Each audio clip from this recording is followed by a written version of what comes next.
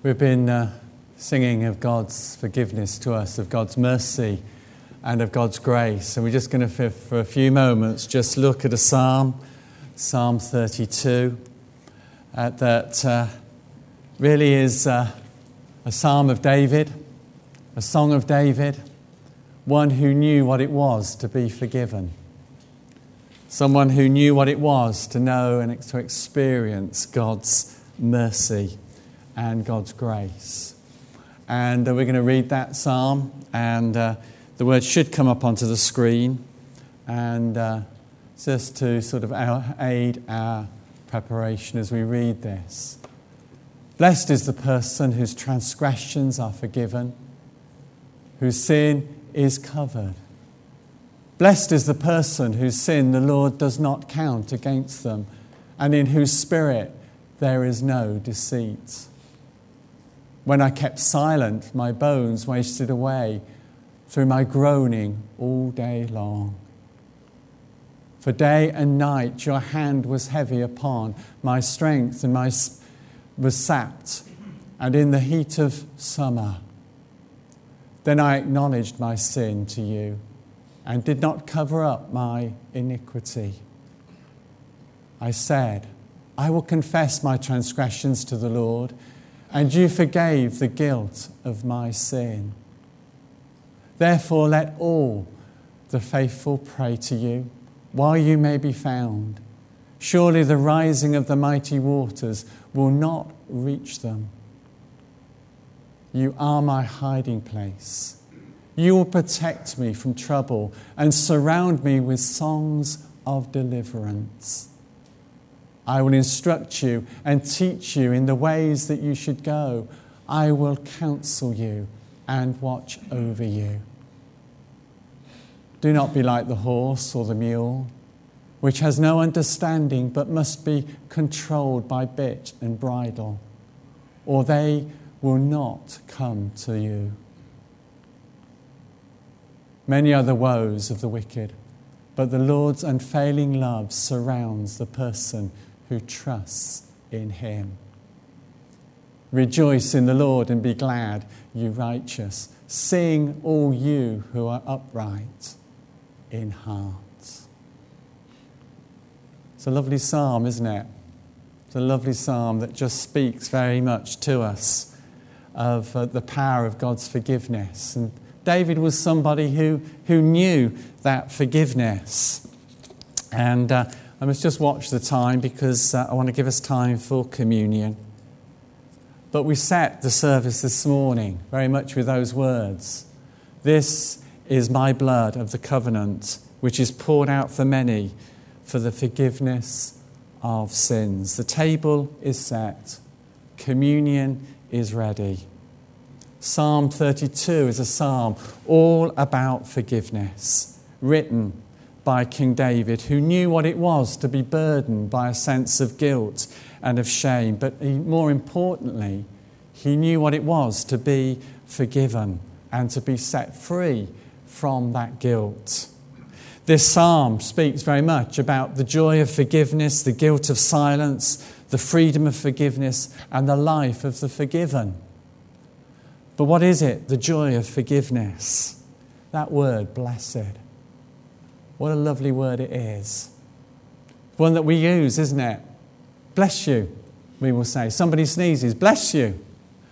But then it's one that we take on board, that God's blessings in our life.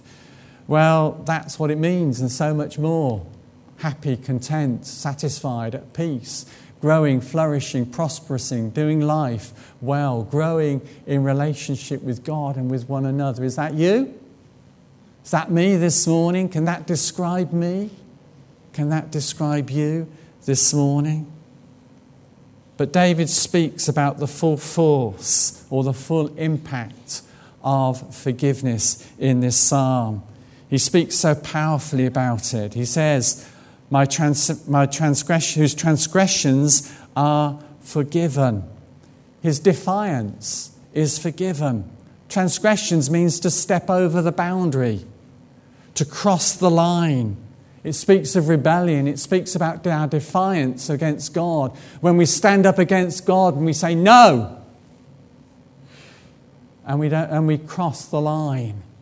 We're not obedient. It speaks about our defections being covered, that are covered. It speaks about our sin, whose sins are covered. Sin means to miss the mark.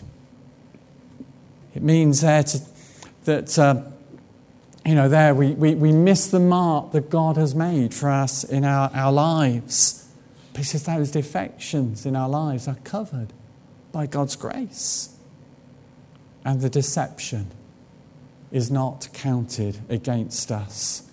Goes on to speak there in those words, but about the sin of the Lord does not count. Those whose sin of the Lord does not count against them. The word there behind there is iniquity. That which is bent or that which is crooked. That which is defective. For David, the joy of forgiveness is having that clear conscience before God. Do we know that clear conscience this morning? Are we aware of that? Or do we realise that actually perhaps in some things we are being defiant? We're standing defiantly against God's will in our lives and God's purpose? Or do we know that yes, we've missed the mark in our behaviour and in what we do? Or do we know that we're trying to deceive God in terms of our attitudes? The joy of forgiveness. But he speaks very powerfully about the guilt of silence. You know what it is like when we hold on to that sin and we try to hide it. He gives in graphic detail the effects of unconfessed sin and the guilt that it has upon him. He speaks about being aching, suffering physically. My bones wasted away. His body ached. Speaks about being run down emotionally. He's miserable, groaning all day long, feeling miserable and wretched. You know, there's something heavy hanging over him. He speaks about being drained, about being weary. My strength was sapped. He was lethargic. He was disenchanted. Everything was hard. He couldn't break through. But even as he reflects upon the cost of his sin in terms of his own physical, emotional and psychological well-being, he sees the merciful hand of God. Your hand was heavy upon me. Verse 4, your hand was heavy upon me. Even in that, he could see that God is speaking. God is there. Just as a pain in my thumb is God's early warning system that I need to take that splinter out and it needs to be dealt with. So my guilty conscience is God's hand telling me of my sin, telling me of my rebellion, telling me that I need to deal with it. So often we think, don't we? Yes, our bones are wasting away. We're groaning all day long. We're feeling run down. We're weary. Have we ever considered that it may be that God has his hand upon us? That maybe we're not walking as he would want us to walk? And it's part of him calling us back to him. He speaks about the freedom of forgiveness. And David did three things. Three things, this psalm tells us. First of all, he owned up. I acknowledged my sin to you. He owned up. I got it wrong.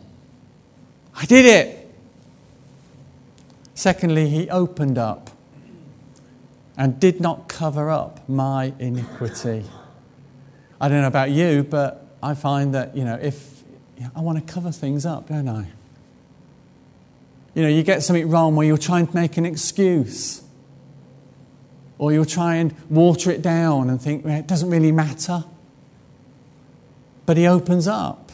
He says, I did not cover up my iniquity. I was open and I was honest. And then he cleans up. I will confess my transgression to the Lord. Confession is one of the most healing, most powerfully healing processes that we can go through. I heard a story recently of a lady just coming, and time when ministered to her, and we went through a process. She had a lot of things that were on her heart and in her spirit, and I just got her, in a sense, to write it all down. I say, write God a letter. Tell him how you feel. Tell him what's going to be going on. Tell him what's happened in your life, how it's made you feel. And there was a lot going on for her, a lot. So she did that. She brought it. And then we just went through a very simple sort of ceremony, and we burnt it. We burnt this letter. We sent this letter to God. We burnt it. And we shared communion together. And we spoke words of absolution over her. And the testimony is that for her that was freeing.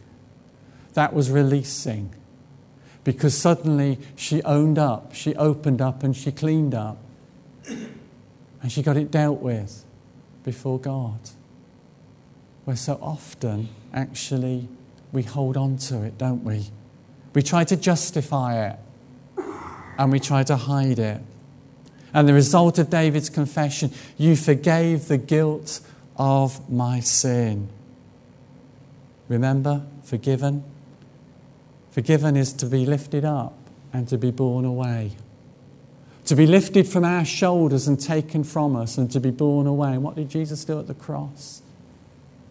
He took upon himself our sin and he bore it away as far as the east is from the west. So far did he take our sins. It carries the idea of a stain that is removed and reminds me of a verse in Isaiah which speaks, I, even I, am he who blots out your transgressions for my own sake and remembers your sins no more. What a promise that is.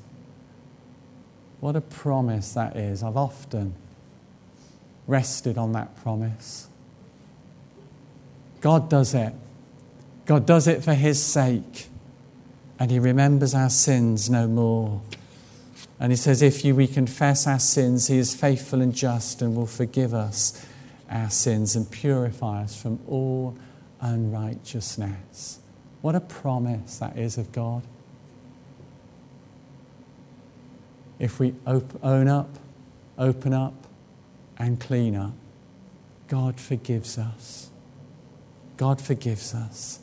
No matter who you are or what you have done or where you have been, your sins are forgiven and the stain and the residue of that guilt is wiped away. David murdered. David committed adultery. David lied. David stole.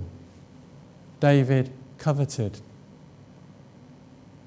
When he came clean, he got clean. His guilt was removed. His guilt was removed. David knew what it was to be set free.